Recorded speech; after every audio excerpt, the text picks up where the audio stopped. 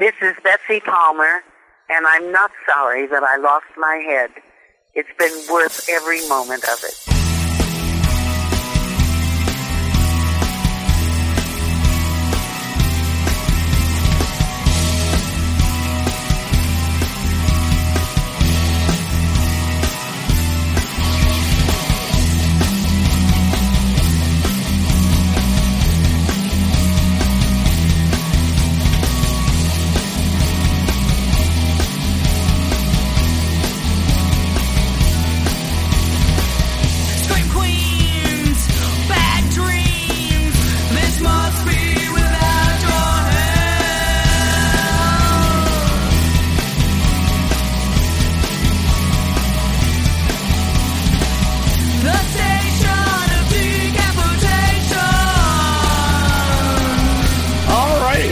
Here at the Station of Decapitation without your head. I'm Nasty Neil. I'm Treacherous Trista. And we're joined by the cast and crew of Homewrecker with Alex Esso, Michelle in the film, and co-writer. Hello. Hello. Precious Chong, also co-writer, and Linda in the film. Hello, hello. Good to see you. And Zach Gain, also co-writer and director. Hi, everybody. Yeah. First of all three of you are credited as writers. How did that work? Well, Oh, no, I was going to say, well, I mean, the three of us wrote the story together, and then afterwards, Zach and Precious wrote the script in Toronto. So I assume all of you guys knew each other beforehand. Yes. Oh, yeah. Well, Zach and I have known each other for, almost 15 years. Over 15 years. It is over 15 years, yeah. And at one point, we were both living in Vancouver. We used to make a lot of short films together. And that's kind of where we first talked about Homewrecker in a very different form. But that was kind of like I sort of actually got the job to write Homewrecker for somebody else because Alex and I had just made this sort of kind of kick-ass for its time and place short film that we made that actually for like years afterward I would get messaged about because Black Mirror did an episode that they thought was like they had seen our film or something. But anyway, based on the strength, I felt that way too after I saw that episode. Yeah, it was eerie and awesome. Yeah. Like whether they saw the film or not, the fact that like Black Mirror wanted to make our story was fucking cool. Yeah. But anyway, based on the strength of that short we did, I got this gig writing. This film is based on an article, actually, that I never read, but this guy who hired me had read this article, and it was just like a typical love triangle like that you would see on the Lifetime channel, as so many people have pointed out. And he's like, will you write the script for me, or will you think about it? And I was like, okay, how do I make this generic kind of plot interesting? And we were really into French horror at the time, and like Calvaire, the whole French horror boom, Martyrs. And I loved the idea of making our own version of Inside. So that's a little bit how it started. Yeah. Yeah, and I actually forgot. I remember now that you had been hired to write that for somebody. Yeah. Because I remember you telling me about that. Yeah. Oh, my God. Oh, and by the way, I should add that I took my work to him, and I was like, well, this is what I got. And he's like, this isn't what I wanted at all. Yeah. So that's why he's not going to sue us. And then and Zach and I were working together, and then I met Alex through Zach, and then we wanted to do something together. And then so when Zach pitched this idea, I was like, great, we can use my house because I want to renovate. So that's how it kind of came about. And to talk more about Precious, just like 10 years later, after the idea sort of, I kind of remembered it. And then I realized that, I'd gotten to know Precious and gotten to know what she was capable of. And then that sort of introduced the generational element, or like far more. And I was like, oh my God, this movie can be so much more than what it was originally thought out to be. Yeah, I actually remember when we were talking about Homewrecker in Vancouver, when it looked like it wasn't going to work out with that guy. And that was one of the things, was that there was no Linda. Like, who would possibly have the bravery and the chops to play a part like that? And it couldn't have been a more perfect marriage, I think. Agreed. It was really fun. What did you think of the character when they told you about it, Precious, and the film, the idea? Well, I mean, we kind of came up with it together. I mean, she's older. She had like the certain things like Zach had introduced, like the sledgehammer, but we came up with the story beats, all of us together. And then like I think because we thought about using that Lisa Loeb song.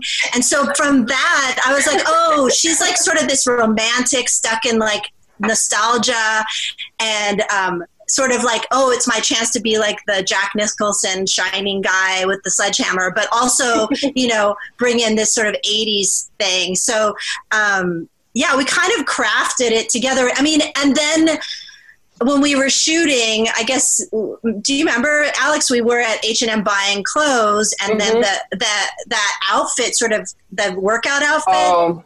It said so much. It said so much, but it was sort of like an afterthought. I just said, "Oh, I need something to do the workout thing in," and then it just kind of the headband. I was like, "Oh my god, I'm Rambo!" And then it was inspired costume. Yeah, so it sort of that's how it all came together. I wish it was. Could say it was all planned out, but it really wasn't. Yeah, but it also, I mean, it couldn't be. I mean, that's the beautiful thing about building these characters is the more pieces we added, the more dimensional they became, the more they would start to be a little altered in minor ways, very like specific ways. But it was really cool seeing it all like more. It was great seeing Precious like just kind of maneuver through all of this crazy labyrinth of psychosis.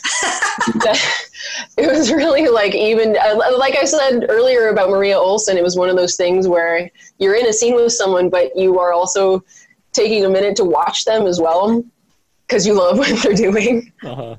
You're just kind of, the damn. facial expressions are amazing. Yeah. Yeah. We had great chemistry. It was so fun, and I have to. It was. Not to have a love fest, but I had the same feeling when we were playing Party Hunks. And Which I'm a big fan of this game. I even looked it up quick when it was.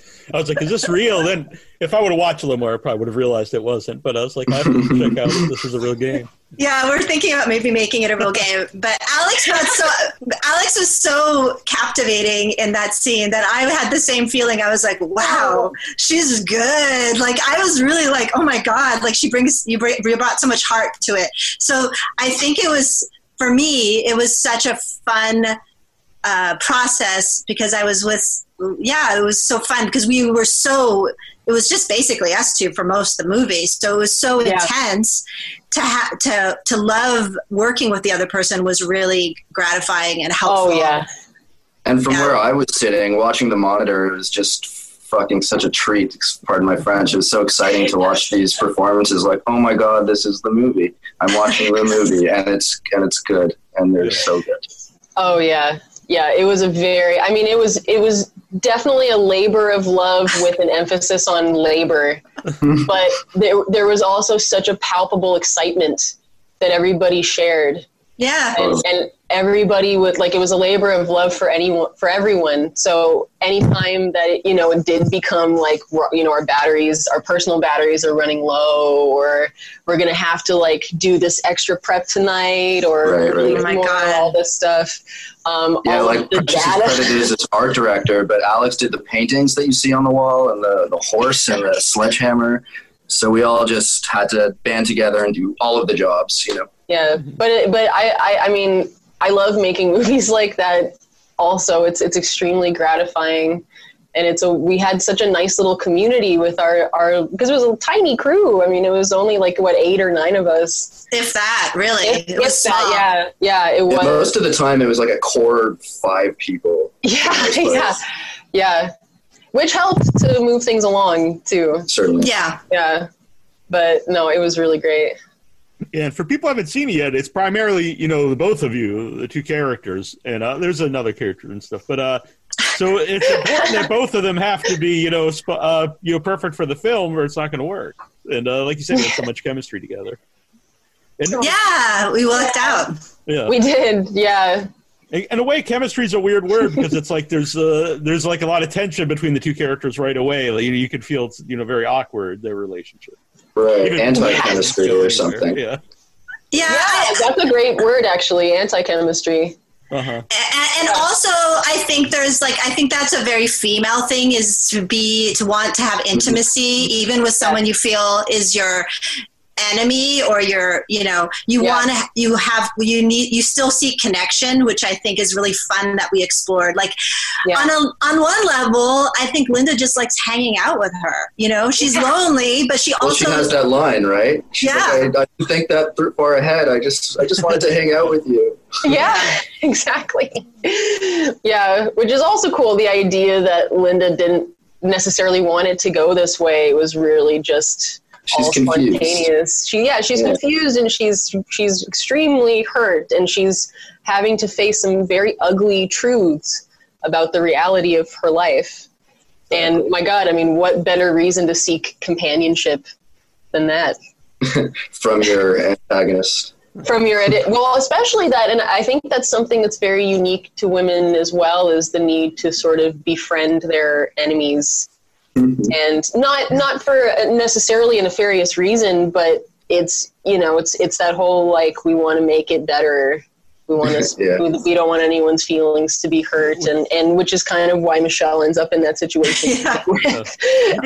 Later in the movie, you can feel that, like, what is the motivation here for Michelle? Oh, there's when you start to open up to Linda, and it does feel like there is more than just you want to get out of the situation. Absolutely. She's also on drugs. Also very altered. So no, not out. Yeah. As far as I know, I don't know, but I assume that. Yeah, they were long days, Well, I should mention also that the movie is available today. So Hooray. We did it. We did it. Yeah. Almost 2 years to the day that we wrapped shooting. Yeah. Canada Day. Yeah. Dunk. I know. The day my bike got stolen, I came home from set and my bike was stolen. Oh, I remember that. I was devastated. Yeah. Lost a bike. That was like my dad's bike in the 70s. Oh, I remember. Oh. Which I biked to set with every day because Precious lived pretty close. So it was a hop, skip, and a jump. Oh, my God. And do you remember, Alex, when you were like, shouldn't I have my handcuffs off at this point? We're getting into spoiler territory. Yeah, we're getting into spoiler. But there was a big, we should have established this, 3 days ago. We made a big continuity thing that was like... It didn't, in the end, it didn't really matter, but at the time, we were like the last day of shooting, or second to last day, I just started laughing hysterically at the second floor. I was like, oh my God, it was such an Ed Wood moment. He was laughing because she cracked. Because... Yeah, I was really reticent to bring it up once I realized. I was like, oh God, but we have to think of something. Certainly needed dealing with. Oh my God. Yeah, it was funny. Yeah. But in the cut, I mean, you don't even notice. It was, It saved us tearing Precious's ceiling. Yes, it did. Oh God, yeah, your poor house. Your poor house. So it was filmed at your house. Yeah, it was filmed in my house. My boyfriend left for 2 weeks to go on vacation. We had a very tight in and out. Yeah. And then my son's bedroom is where Alex gets locked up. So he was like, what's happening? He was 12. He was 12. He would come home from school and be like, oh my God, when is this over? But Jack was already pretty used to Precious' sketches from Sex and the Single Parent. So he was always being called upon to act against his will. He's savvy. He wasn't that thrown by it. Actually, while we're on the subject, I would highly recommend checking out Sex and the Single Parent because it's very funny and eerily relevant. What's your favorite one? Oh, what is it? It or them? They. Still my favorite. I don't know if it dates. I know. It ages like a fine wine. Brilliant, like a fine wine, like a nice cheese. It doesn't always age well. Very stinky now. No, I love it. I'm gonna share it. Actually, now that I think about it. Oh no! Where can you see that, by the way? They're on Funny or Die or our YouTube channel, Sex and the Single Parent. Precious, did you take down a bunch of them while we're on the subject? Sorry, I know this is an interview program. No, we didn't. But like, one of Bad Sex got taken down. I think it got taken down because that's the one I'm looking for. Bad Sex and Good Sex are the most edgy and not really okay. But Bad Sex and Good Sex funny got censored. Yeah. Anyways, off topic, but yeah, you can find them on Funny or Die, Sex and the Single Parent, or we have our own channel. Yeah. Oh, that's awesome. Yeah, we'll check those out. Or send me an email and I'll send you the canceled episodes. Here in the chat, actually, Andre Chira says that Bad Sex is hilarious. They love that particular. Nice. Who said that? Somebody Andre who knows? Chiris. Cool. Thanks, Andre. Yeah. It's a shame that was taken down. They also. Agreed. Yeah. So it's Homewrecker is a great balance of comedy and also, I don't know if horror is the right word, but brutality and stuff in the movie. It's in there. Yeah. Yeah. So elements for sure. Was when you're making the movie, writing the movie, is that in mind? You don't want to go too far comedy, or to balance that out. Well, it was always, I mean, correct me if I'm wrong, but it was always meant to be humorous. Mm-hmm. It was always meant to be a comedy that is also disturbing and, kind of for me, upends the rock, you know what I mean? But also, if I can get real transparent for a second, like horror is one of these genres that it doesn't need to be a good movie to still sell tickets. So many people resort to horror for that reason alone. It's commercial appeal simply for its genre. So I was always, and am still, appealed to wearing horror like a costume to sneak in a fucking melodrama. Well, it seems it's such a great genre to be subversive and to talk about things in an entertaining way.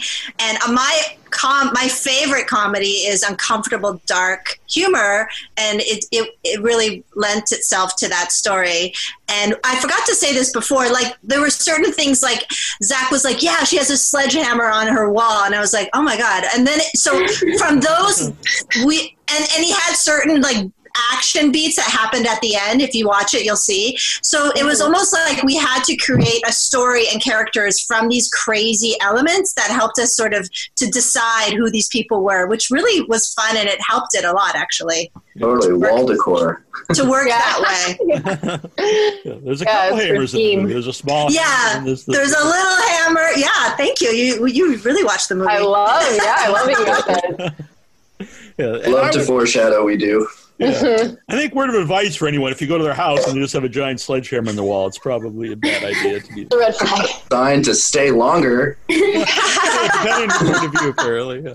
They just needed friends. I know Trista loved the movie too. Did you have something you wanted to ask?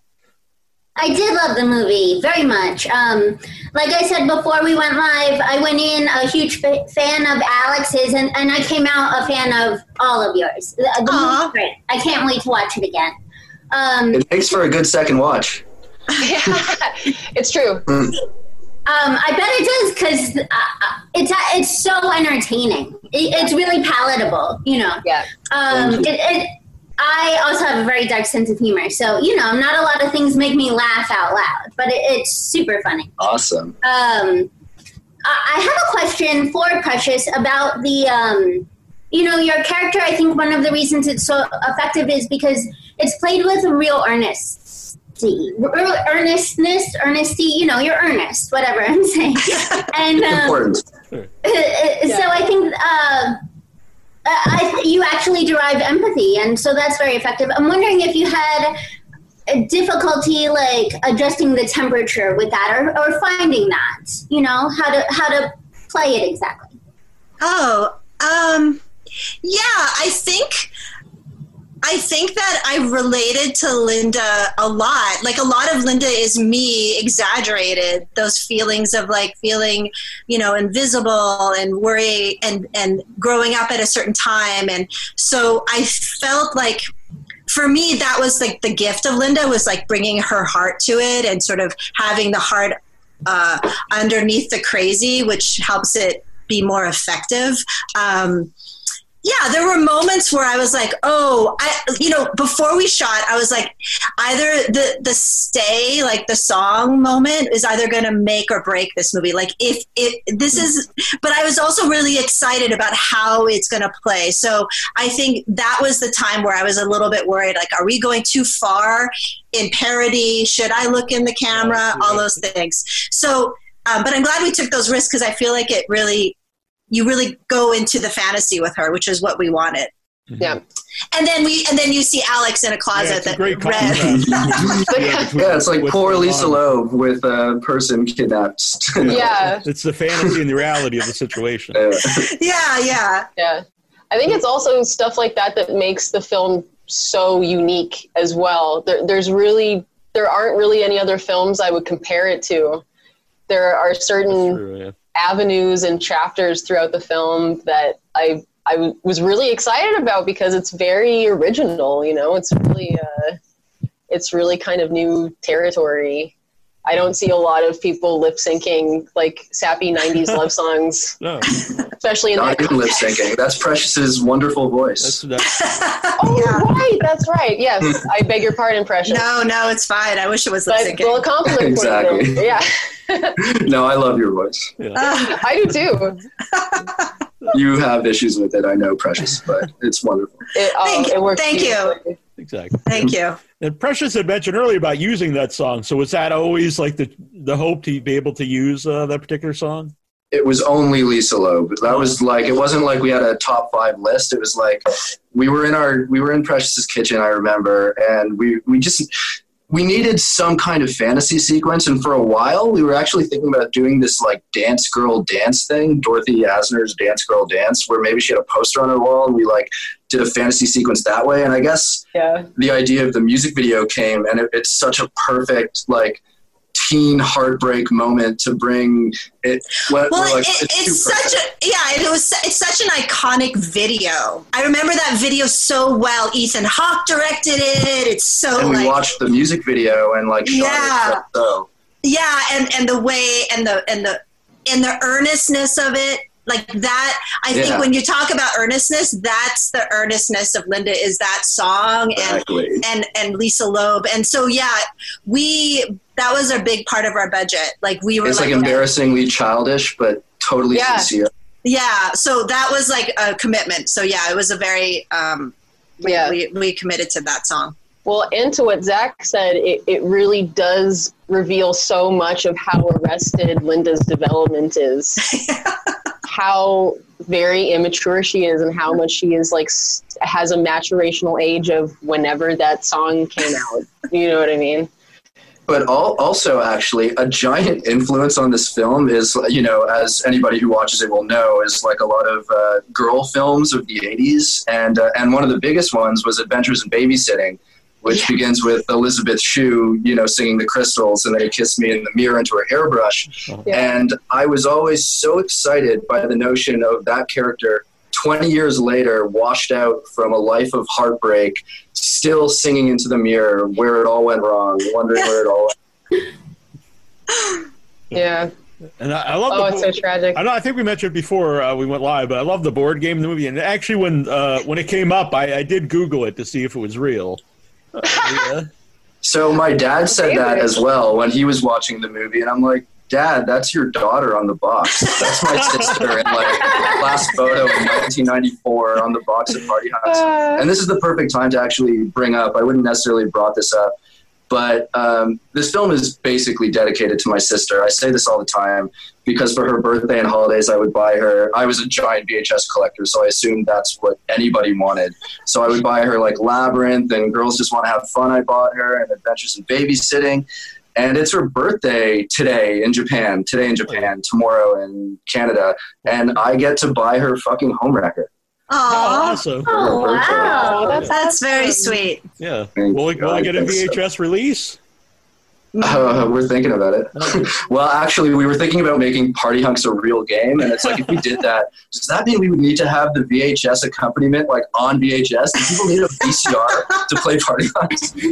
Well, funny you mentioned that because I've played. You remember the old VCR game Nightmare?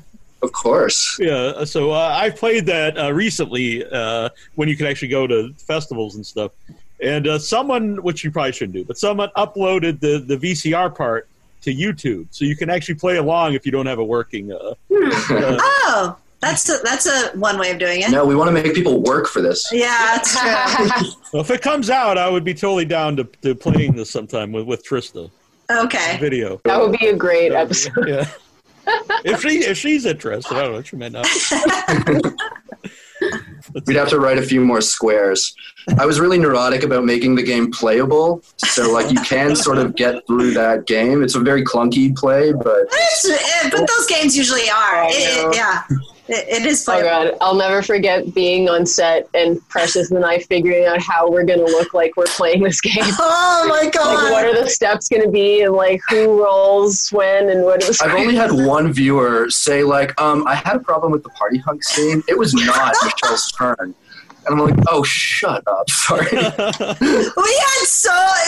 had like pages of dialogue and we're playing this game. And we had like 2 hours to do it. Like literally no time. It was crazy. Both scenes of the film. I know. Yeah, every single one of our days, it was like, if we don't make our day, we're so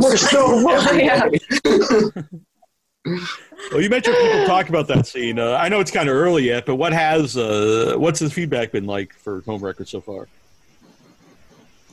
Great. Everyone that I've talked to loves it. Yeah. What I like is just that people either love it or hate it, and I never want to make a movie where people are like, it's okay. Like, I'll take either love or hate. I don't want those middling reviews. Yeah, it's true. They do. It's like they either really jump on board or they're like, no, thank you. Any emotional reaction is a good one. Yeah, I agree 100%, it's true. Yeah, I just said them show recently, but yeah, agreed. Yeah, you don't want anyone just going, eh. That's it's okay. Yeah. How about the use of split screen? Well, you don't see it too often in modern movies, and it totally works in Homewrecker. I guess when I was making the shot list, I'm a giant Brian De Palma fan. My favorite movie is Phantom of the Paradise. Not that he doesn't have split screen all over, but I think my single favorite split screen in Brian De Palma, thank you for asking, is like the scene where the Juicy Fruits are on the stage and there's the bomb in the trunk. I love that scene so much. But anyway, I actually have to give credit to the Royal Cinema because while I was doing my shot list, friggin' Sisters was playing at the Royal. So even though I own that film, I hopped on my bicycle and I went to go see Sisters, and I'm watching the split screen. I'm like, this film is a two-hander. There's all sorts of wall separations. I'm like, am I justified in using split screen? Do I get to use split screen? And it felt right, so... Yeah, I like the use of split screen even then when the characters are in the same room. Like it goes from like they're in different rooms and they're in the same room, but they're still using. Well, it's nice to see their real-time reactions to what's being said. Yeah. Just about that, like, is that difficult at all to act when you're like in two different rooms when you're not necessarily like looking at each other? I mean, sometimes we weren't even talking to each other. Yeah. Okay. Which happens a lot on any set. It's pretty common. Sometimes you just, because of space or whatever, you have to kind of fill in the gaps in your imagination. Yeah, one time Precious had a dentist appointment and Alex was talking to our stunt person. Yeah. Who gave a very good reading of Linda, might I add. Good work. She did actually. Yeah, it helps a lot. But sometimes you have to know how to just, but we would also, I mean, again, because we had to move along at such a brisk clip, you would kind of get into the momentum anyway. Yeah. So whatever comes at you, you can roll with the punches because you're already in it. You're already doing it. It was very challenging editing when they weren't talking to each other because the pace was wrong and that was technically not okay. But it ended up okay. And that's the kind of thing that normally, I mean, if you have like a big budget or something, you just go back and do reshoots or whatever. But we had none of those luxuries at all. So, I mean, it's pretty, it's even more remarkable when you think about it, just how fantastic the finished product is. It's true. You doing this movie, I was like, I learned an appreciation for everyone's job on a real movie set. Yeah. I was like, oh, that's why they have that job. Oh, yeah. That's why there's a script supervisor. Yes. That's why there's a prop master. Yes. Oh my God. Oh, yeah. God. But that's why there's a makeup artist and a hair person and like the continuity of oh my God. Yeah, it's like, where's Precious? We need her on set. She's like doing Alex's makeup or something. I'm set decking the next room. Yeah, our set decking next room. We're like, oh, I gotta redo my hair because it got wet. So let's wait 45 minutes for me to blow it dry. What day is it? Yeah, wait, which day is it again? Or like what time of day? I mean, I think we went into the movie thinking, okay, one location, we're going to shoot it in sequence. It'll be like improv central. We'll like get to like Cassavetes it up. And then after which was like for 4 days. Yeah, 4 days. And then we were like, well, if we want to finish this movie, we need to like start getting crazy about it. And it's crazy to think that, I mean, those things did make it easier for sure. We would have been in very deep trouble if we hadn't had one location and in sequence and having like all those things that we did. Like, oh my God. We spent the first 4 days exploring and taking our time and really like savoring it. And then at the end of day 4, Amanda, our production manager, was like, you guys, we're screwed if we keep up at this pace. And then by the end of it, by the last day, we're shooting like the most important things of the film. I haven't slept in days on like zero brain capacity. And it was just such a hilarious contrast to like the early days of the shoot. But then by then we all knew our characters. And it's like, I think, you know, we just have to trust that the process serves the finished product because there's an exhilaration and there's the intensity. I mean, we didn't shoot in sequence, but by the end we were shooting the later scenes. So I think it all gave it energy and craziness and you know, I think it helps it. And I've always also physically challenging stuff. Yeah, go ahead. Totally. Oh no. I was gonna say I've always been on the mind that like, especially for performance specifically, I mean, it's very important to be rested, like properly rested, but it's good to be tired. It's good to have that thing that kind of, it helps to take away your inhibitions.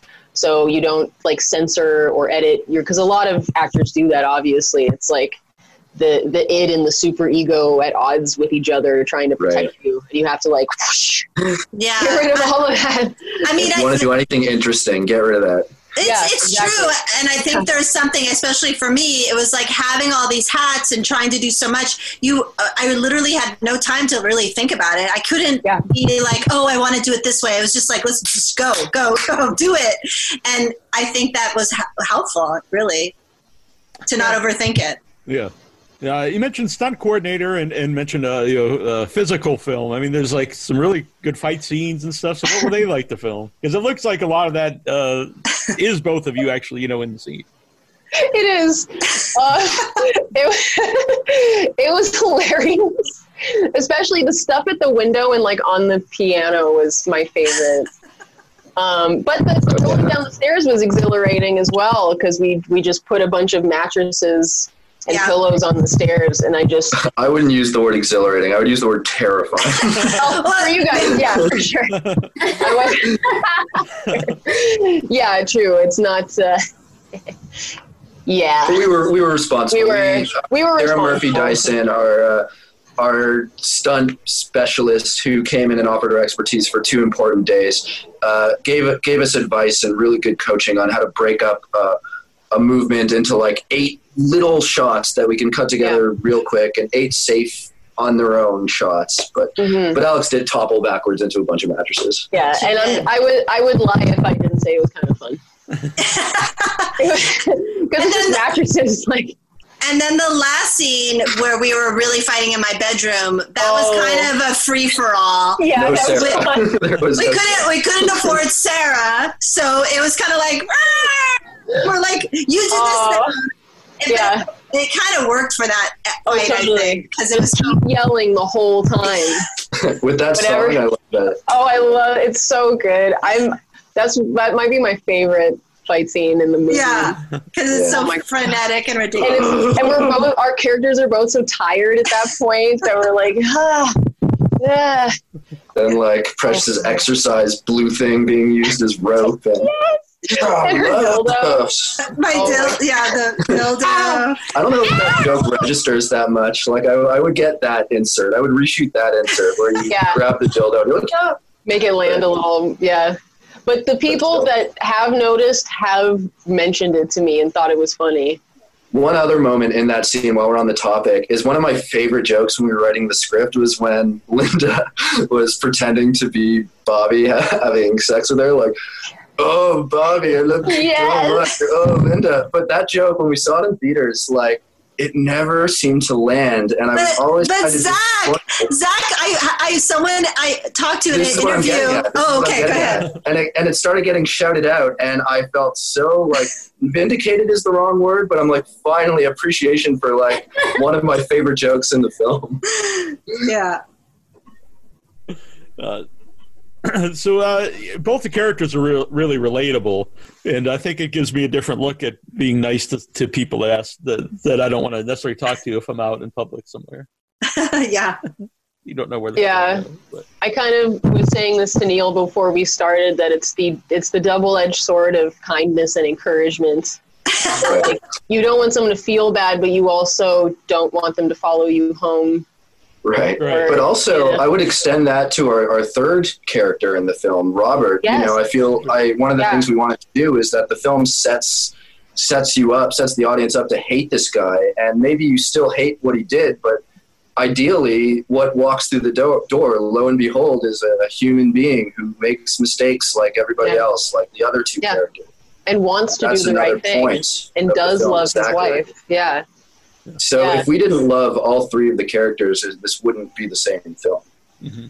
I completely agree. There's a lot of the movie where I just want both you're kind of rooting for the two characters to actually just become friends and totally play board games and watch. To just play party hunks, yeah. Just play party hunks and like I'll get you the help you need.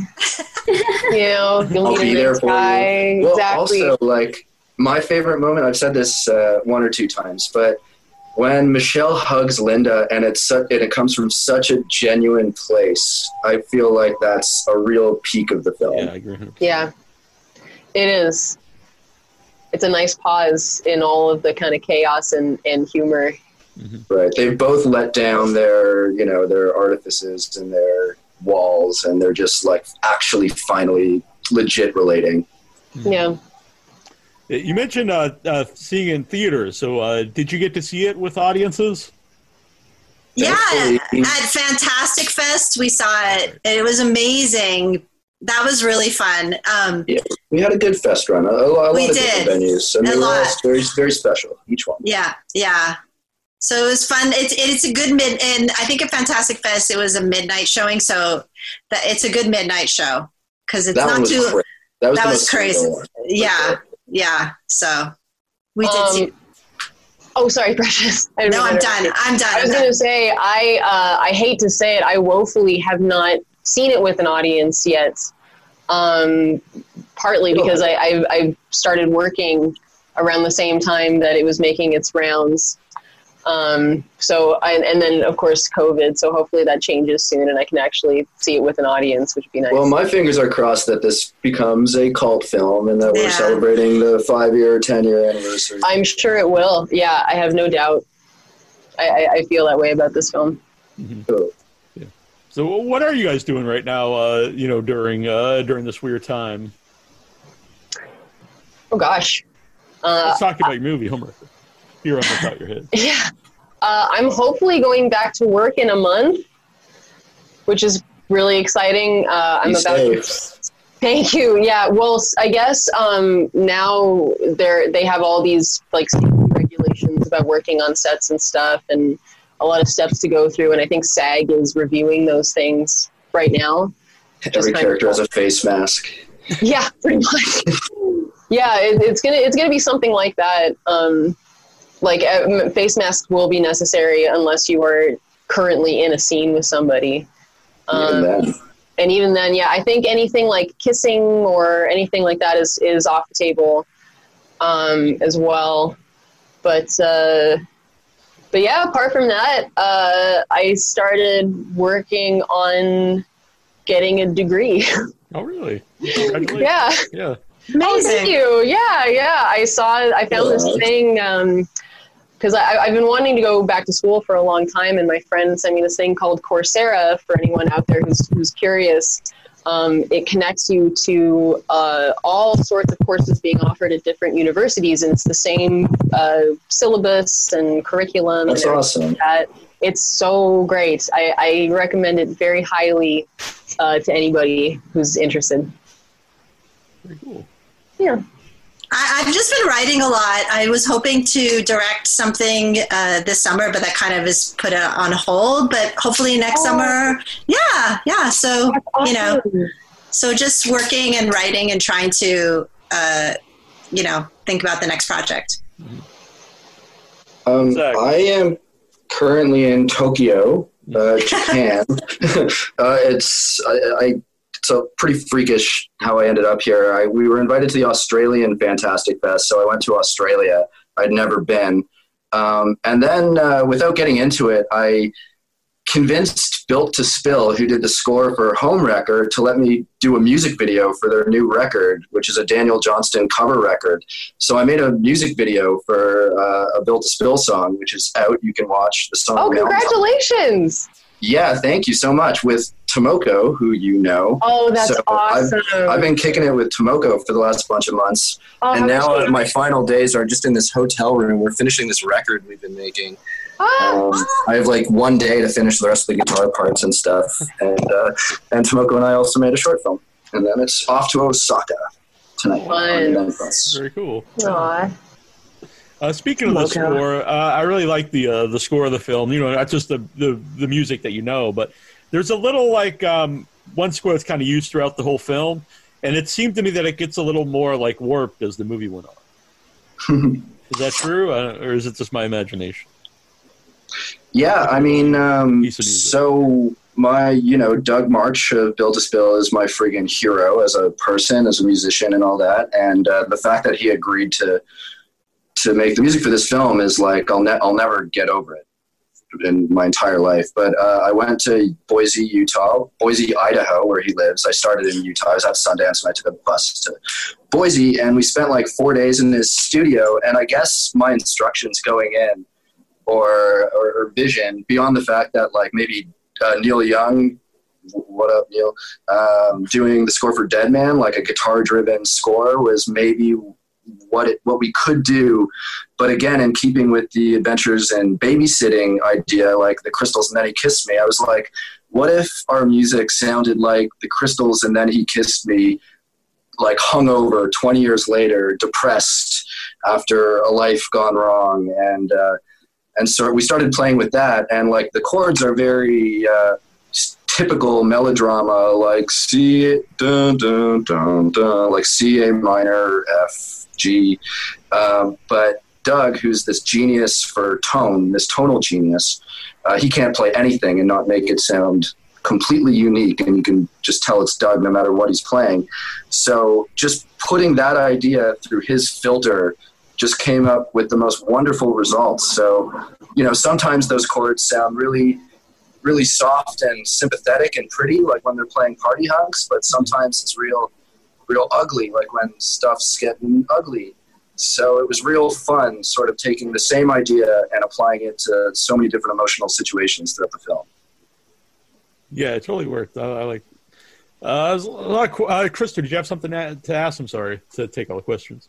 Oh, no, it's okay. I will say quickly, Precious, you mentioned set deck, and I really enjoyed the colors and the kitsch. It was really fun to look at.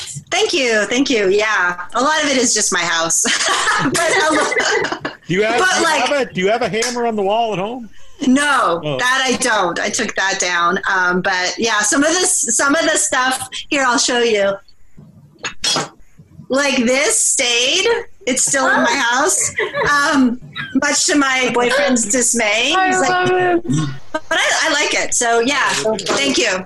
A lot of it's just my taste, but a little bit exaggerated. I mean, if we had the time and money, I would have liked to have made it more hoardery, piles of magazines and more, but we just didn't. But it's okay. It worked out. I like it as soon as when you get to the house and he's like, oh, it's like a painting. Is that your son? And you're like, no. It never goes, to who it is or anything. Are those your grandparents? No. Yeah. Those are my grandparents, by the way. Oh, they are, really? Oh, my favorite moment is when in the collage, some of those collages are really my collages that we spruced up. Oh, okay. But like my favorite is like, I think I have a picture of me shaking hands with Obama. Yeah, that's a good laugh, especially because it's in such a dramatic moment. Yeah. And that was another thing that really excited us about the film, just throwing in jokes into like high drama. Yeah. And earlier I alluded to one of my favorite scenes in the film being the climax of Party Hunks. But my other favorite is in the shrine, in the scene we're talking about, where Linda deals Michelle her death blow. And it's both a comical joke, but the way Alex internalizes it and acts it just breaks my heart every time. And it's such a wonderful contrast that is like what I want to do in my career all the time. Oh, thanks, man. Yeah. I love the contrast too and everything, because there's a lot of you think the movie's like not necessarily lighthearted, but it's not going to be quite as brutal as it becomes, and then you get the brutality, and then during the brutality you get jokes. So I like the good difference. My favorite is right at the very end. Like, I won't give it away, but even the very end scene is a joke, which I thought was very fun. Yeah. Yeah. I was going to say my favorite is the magnet collage on the fridge. I think that says more about Linda than anything else. So Is that your real magnet collage? No. No. No offense. Magnet May. No, but like, we were pretty much self-produced and magnets are expensive. So I was like Facebook messaging people, do you have magnets? So I had to like borrow all these fridge magnets from a bunch of people. We also went to like a lot of thrift stores and we like bought other board games, and Andrew Barr and Tim Reed sort of did a joint effort making Party Hunks. And so we took their art and printed it onto existing board games. And I think like the game pegs, like it should be like a blonde or brunette and another problematic character in the game. But they're just like, I think they're game pegs from Frozen, some Frozen board game, and we did nothing to them. Like, it's just Frozen board pegs. I'm a big fan of board games in general. I actually have some here on the bookshelf behind me. See, I think there's a market for it. Maybe the 1 year anniversary will make Party Hunks the board game. Yeah, they've come back and write the rest of it. Yeah. They've come back in recent years, which I'm happy about. So, I think a problematic board game would be very funny right now. Yeah. Right. You have to make some rules for it so people can play like over Zoom or Skype. Yeah. Get those hung. Consideration. Make it would be a good drinking game or something like that. Like yeah. Make sure you end up with a Dylan and not a Nigel. A Chad. A Chad. And not an Abraham. Abraham, he's religious. He's really excited to say this line, which was very funny. That was Zach's. He came up with "he's religious," and I love it. So makes good. me laugh so much. And my favorite in that scene is Precious's delivery of Nigel. His family's poor. She gets like a little smug satisfaction about the fact that his family's poor. It's great because you feel both sympathy for her, you feel bad for her different times, but also there's times like that you're just like, oh, she's not. Regardless of, she's a jerk. Yeah. Scott wants to know, what's the first movie or story that made all of you fans of the horror genre? Good question. I think we all love The Shining individually for our own unique reasons. Yeah. But it's definitely the one that scared the bejeezers out of me when I was like 8 or 10. Yeah. Because of how surreal it is. It's like not blood and guts. It's just that eerie, ethereal gas. It's all atmosphere. Yeah. It really, that one was, I was like, oh, horror can be, I don't know, high art, I guess. It could be work on that level. Yeah. I didn't actually see The Shining till I was like maybe 13 or 14. But the first one for me that really scared me as a child was probably like The Dark Crystal or something. Really? Which is not a horror movie, but that was the first time I was like afraid watching. Yeah, the golden 80s when kids' movies could scare the crap out of you. Like, Yeah. you love them for it. Yeah. Exactly. Yeah, that was what was so engaging about them. Yeah. Yeah. I think the kids' movies then weren't kid movies because I don't think kids necessarily want to watch, kids' movies or what you would think. We did. Well, they don't. Yeah, kids don't want to be condescended to. Right. Yeah. My parents were hippies. They took me to everything. I saw everything way too young. I think a lot of Precious, you want to tell your Thumbelina story? Oh yeah, my parents. Don't do it. No, it's like family lore. When we have a joke that my parents. This is awful. But when my read parents, this in Tommy Chong's autobiography, by the way. when I was 3 years old, my parents dropped acid and took me to see Thumbelina. This is like cartoon. Freaked out. And freaked out. The adult. And I was so little that when you're so little, you stand in a movie theater. So I was standing watching the movie, and my parents were laughing hysterically, and I was like, shh, like telling them to be quiet because I just want to enjoy my movie. Oh yeah, my God. Yeah, I saw The Godfather and The Taxi Driver. I mean, I saw everything way too young. I'm actually the same way. I was watching movies since I was like 5, and my mom. But the golden 80s, were before where there was no PG-13, so movies were either PG or restricted, and everything in between was just terrifying but available. Yeah. You know what I'm saying? Yeah. But yeah, I saw a Taxi Driver as well, very young, and see, I think it's a generation of people that are scarred from the 70s. Yeah, or not. It turned out totally fine. Yeah, or very cool and creative people. I mean, I did see Predator really young. I saw that when I was like 7 or something like that. Oh God. Yeah. Arnie was my favorite. Yeah. For sure. I mean, in that genre, he's still one of my favorites. I mean, Alex and my film, Free to Go, our short film, which we talked about earlier in the conversation, is totally inspired by The Running Man. It's like it's a bit of a horror short version of The Running to an extent. Seek it out. It's available. You're not embarrassed by it. I think that's one of the most underrated. I love Free to Go. I still show Free to Go to people.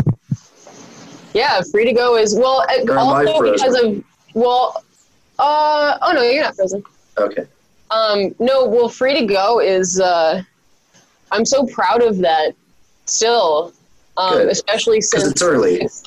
Well, it's early, but also like all the cards were stacked against us making that thing. Well, the story of Free to Go is the story of Free to Go is friendship. I mean, it would almost be worth making that into a short film. Oh, did we lose Zach? Oh no, I think we might have lost Zach. Yeah, we did here. Hopefully, he will return. Yes. Oh damn, Zach, where are you? I'm sure he can't. He's in Tokyo. Oh, here we go. All right. Now he's sideways. Close enough. Internet. Yeah.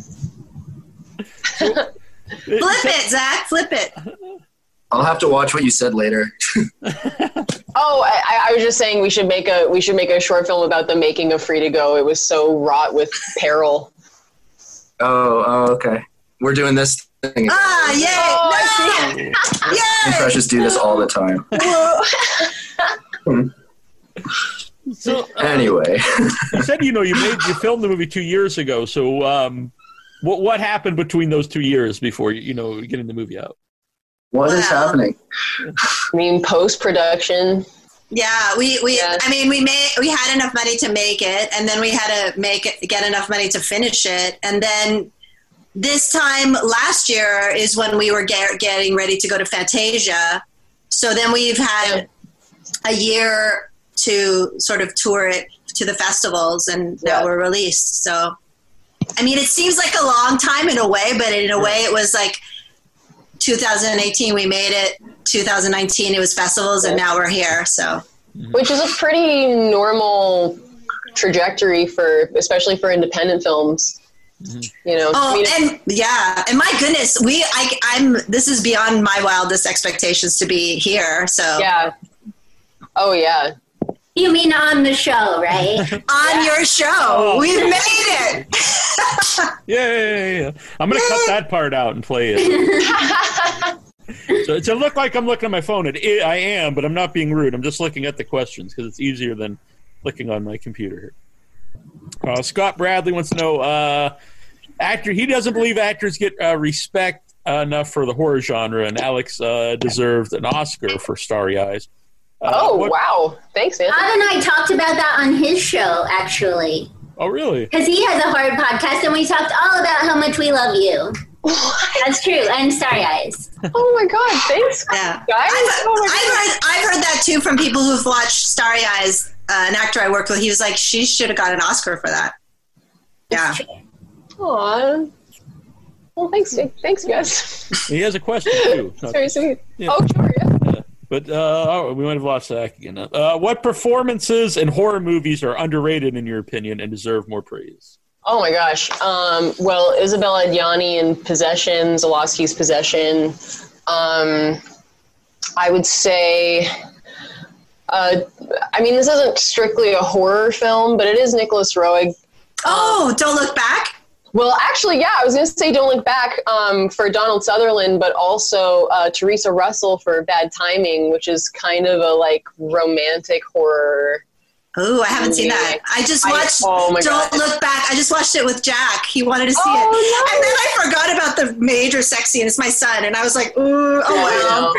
That always happens. My parents would show me a movie and then be like, oh, God, we forgot about this part. He's 15, but it's such a good movie. It's such a good movie. Yeah. It's fantastic. And Teresa Russell in Bad Timing, you got to see Precious. It's one of my top 5 female performances. Ooh, I'm going to check it out.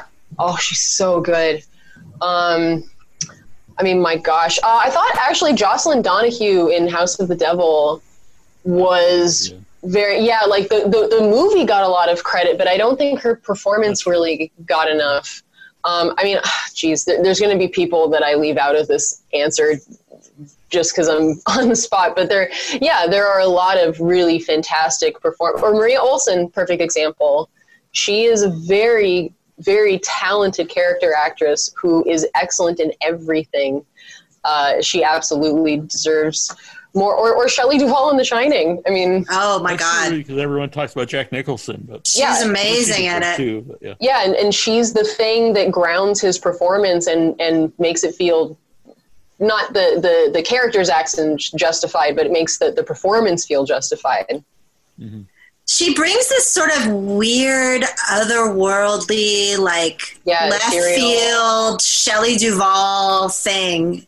Yeah, that is so simple, and then you're like, "What's happening?" It's so ephemeral. You feel like you're scared for her. You're so scared for her. You're like, "Oh." As a person, you're scared for her. She did not mentally. I know. Now no. She's not doing, which is just.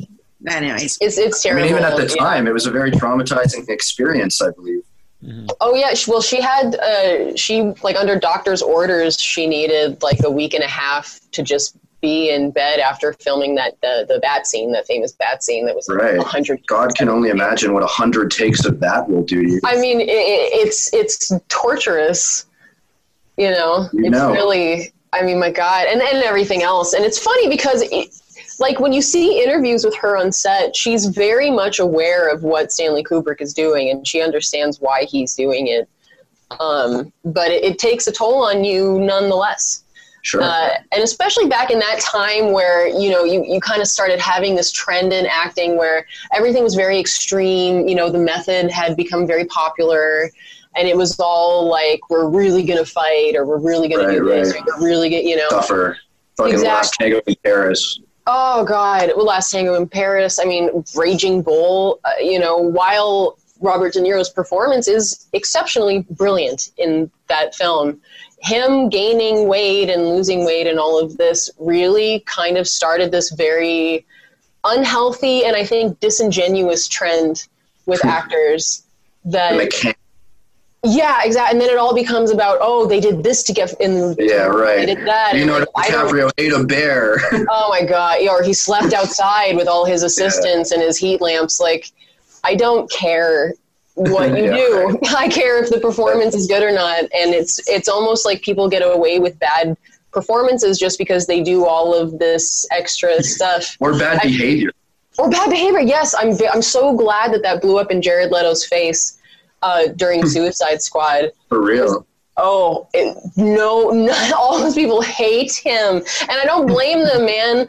I would have attacked that guy if he sent me a bullet or a used condom in the mail. For real. Like, what the fuck do you think you're... Sorry. You're right. I was appalled. I was appalled. And they didn't... So when they made Birds of Prey, there was supposed to be a cameo of the Joker. And they just gave it to, like, a stunt guy or something. Amazing. They wouldn't invite him back to set. Oh my god, yeah. Creep is a performance. You know that movie Creep? Yeah. Yes. I love Creep.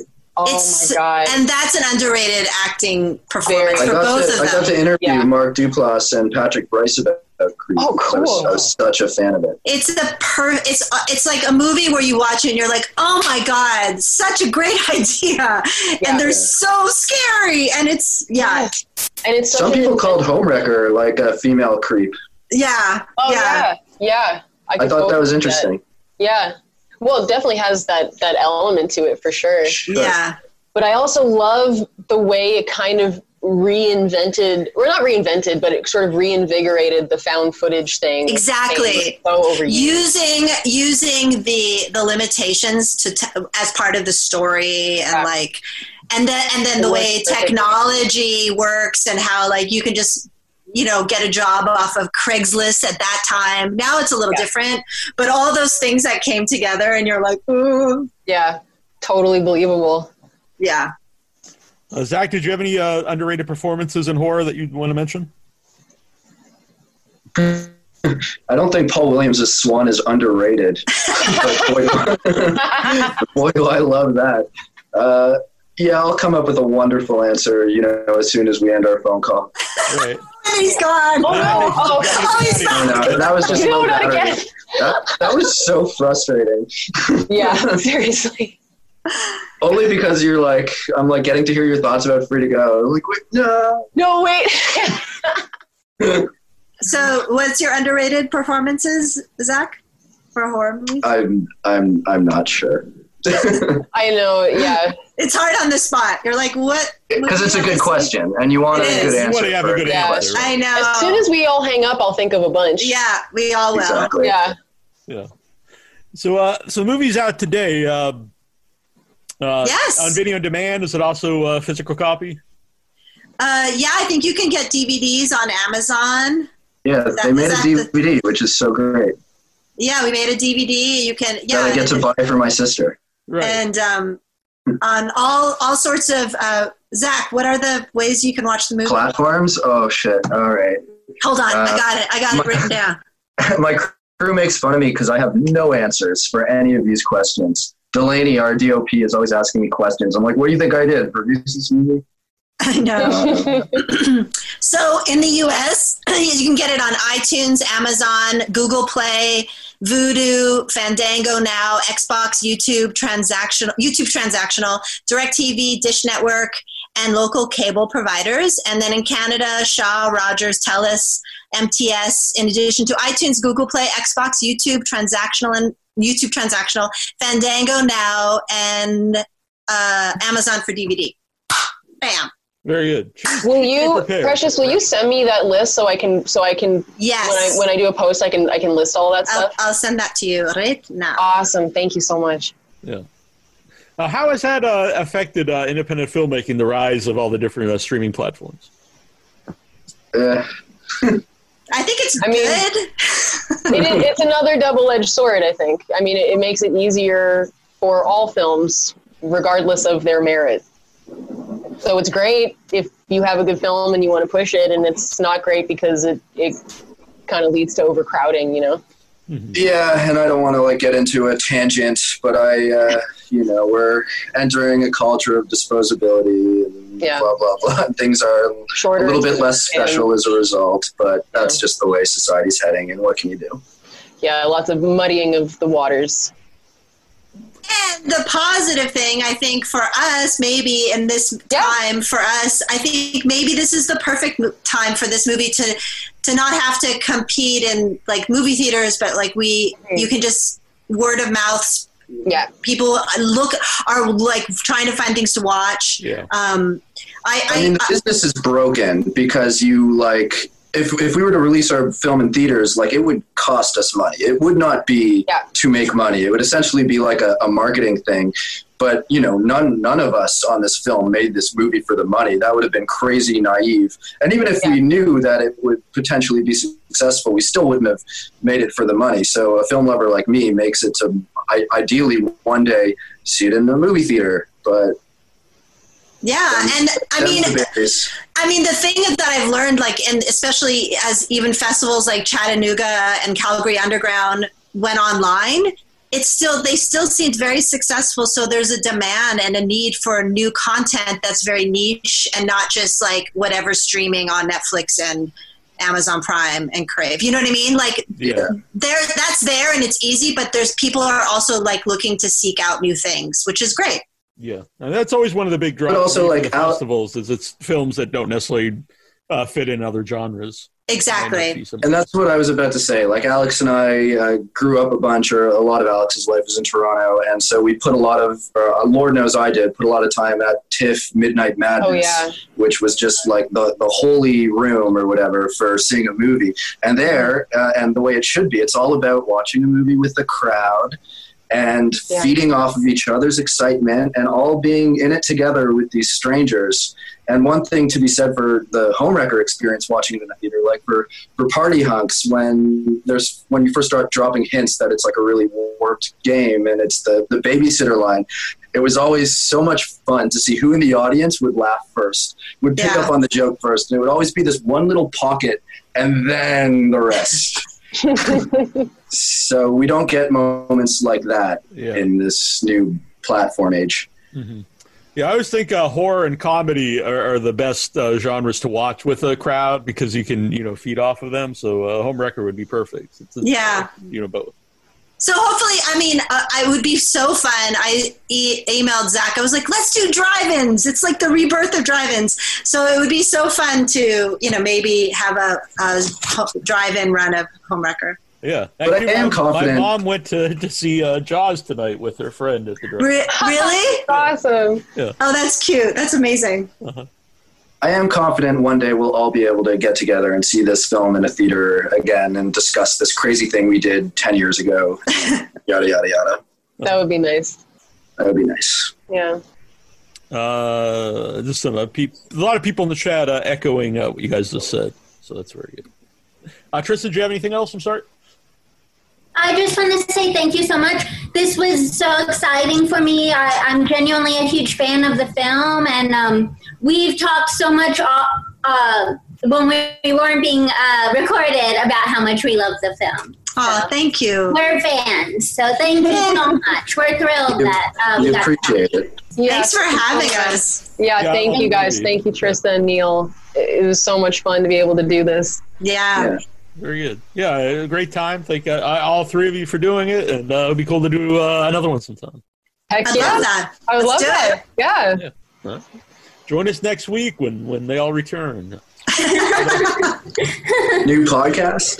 Our weekly cast. All right. We'll do it. Homewrecker Weekly. Yeah. Homewrecker. I guess where can people follow Homewrecker as well? We are on Instagram, Homewrecker the movie. And Facebook is Homewrecker, and that's it. And anyone individually have places where people can follow you that you'd like them to know? Yeah. Just Alex Esso at Twitter or Instagram. I still have a Facebook account, but I never use it or check it, so I wouldn't bother with that. Right. Yeah, and I'm on Twitter at Precious Chong, and then Instagram is Precious Shelby Chong. Because there's another Precious Chong who got my Instagram. That's very peculiar. Amazing. I think she's like into sports, and she's from Hawaii. That's all I can tell. That's amazing. You should get to know her and find out. I'm gonna follow her. That's amazing. She got the documentary. The Precious. She got the Gmail. She got the Precious Chong, so I had to do Chong Precious Gmail. I know. God. She's a generation younger than me, so she got the Gmail and Instagram first. I was like, bam. How is there another Precious Chong? I know, right? Oh, we should link her Twitter handle though. Yeah, we should bring her in on the podcast. Yeah. You should be on Homewrecker Weekly. That would be fun to do, actually, just to get people with the same names of people in film and just bring Yeah. To come and like stand in for us in our interviews. Yeah. You can follow me on the streets of Tokyo. I'll be the only white guy in Japan. All right, I'm on my way. All right. You get flights cheap right now, but I don't know if I'd recommend that. Yeah. All right, guys. Well, this was great, and I appreciate everyone being on. Thanks. Thanks so much. Thank you, Neil. Thank you. Bye. Bye. Bye, everybody. Bye. Bye. All right. Excellent. Thanks, everyone. That was awesome. All right. Thanks, Neil. Good to see you, Alex. Good to see you too, man. Good luck in Tokyo. All right. Cheers to you. Bye. Bye. All right. I am trying to. I'll hang up on you so it's easy. Sit.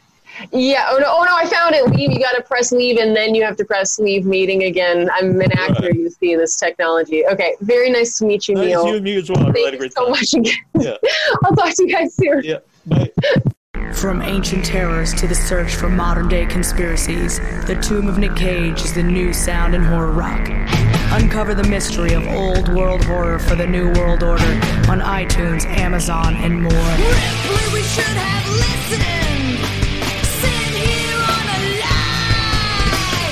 Farewell in Utani. Now we're gonna die. The Tomb of Nick Cage. They're coming night. Mostly, they're coming night. Mostly, they're coming night. Mostly, they're coming night. Mostly. Find out on Facebook, Twitter, and Instagram. The Tomb of Nick Cage. They're coming